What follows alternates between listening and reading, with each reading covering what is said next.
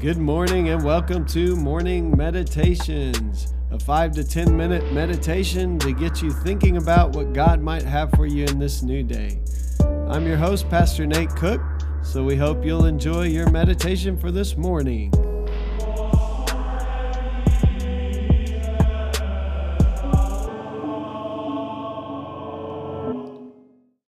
Hey, this is Pastor Nate, and this is your morning meditation for this morning.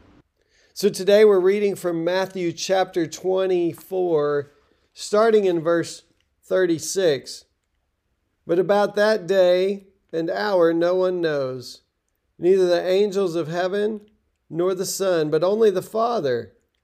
For as the days of Noah were, so will be the coming of the Son of Man. For in those days, before the flood, they were eating and drinking, marrying and giving in marriage until the day Noah entered the ark. And they knew nothing until the flood came and swept them all away. So too will be the coming of the Son of Man. Then two will be in the field, one will be taken and the other will be left. Two women will be grinding meal together, one will be taken and one left. Keep awake, therefore, for you do not know on what day your Lord is coming.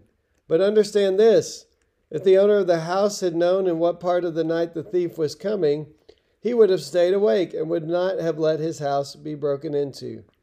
Therefore, you also must be ready, for the Son of Man is coming at an unexpected hour. Yeah, so this is a continuation of this chapter that's a little bit strange in that it kind of is jumping back and forth, it feels like, between the destruction of the temple and the actual coming of Jesus. This section seems to clearly be pointing to the coming of the Son of Man. It says it. And that it's at some hour you do not know, which always makes me chuckle because there are always people who think they know. And there are people who put dates out there and timelines out there and why this is the date Christ will return. And Scripture pretty clearly says no one knows. Jesus says, I don't even know. The Father knows. We just talked about that in my class the other day. How could Jesus not know? Jesus is God, and so it's that whole idea of Jesus being man and God. But we're not going to go into that today. That's a discussion for a whole other time.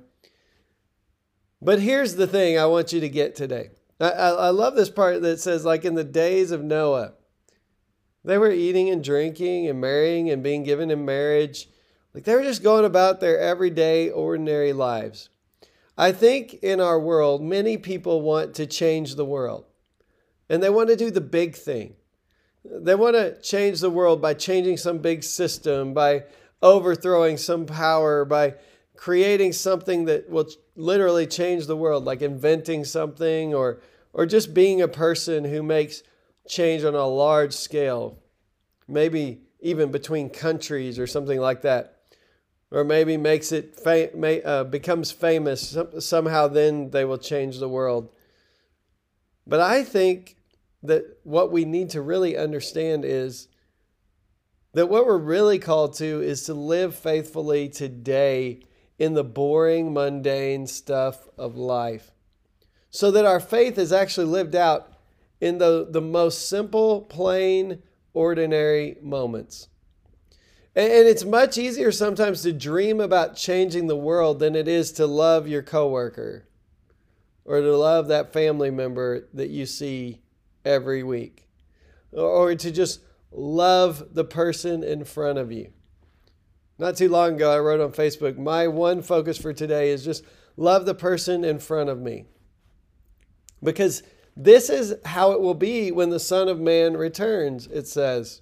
We'll just be going about our ordinary, everyday lives. So the question is then for us, how do we live those ordinary, everyday lives? Do we see all of life as sacred? Do we see every moment as an opportunity to live for God? Do we see every chance and interaction with a person as a chance for us to show God's love to someone else? Or are we just kind of going through the motions? Are we asleep, as the passage will go on to say? Stay awake, it says. Because if you fall asleep, then the thief will come in and steal. And so staying awake is nothing more than living the simple moments as extraordinary moments. Mother Teresa says you can do no great things, only small things with great love. So it's really about how we live in the day-to-day. Because in the days of Noah, people were just going about their business. And people didn't heed Noah's warning. And in the days when the Son of Man returns, whenever that is, no one knows the day. Not even that guy who sends you the chain mail letter in the mail that I get all the time as a pastor, trying to warn me about the end of all things. No one knows the day or the hour. So what we're called to do then is live the simple, boring, ordinary moments for the glory of God.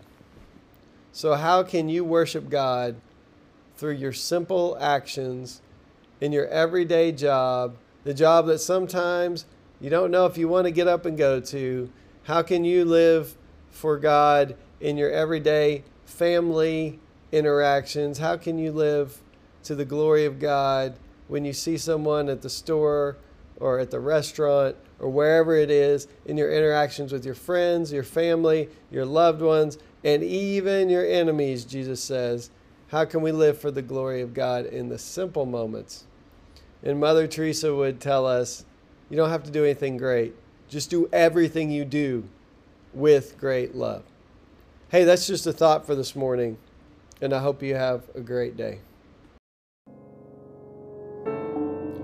Well, thanks again for joining us for this morning meditation. Hey, do us a favor, rate us on iTunes, or even leave some feedback about our podcast so that other listeners can know how much you enjoy your morning meditations. Hey, have a great day.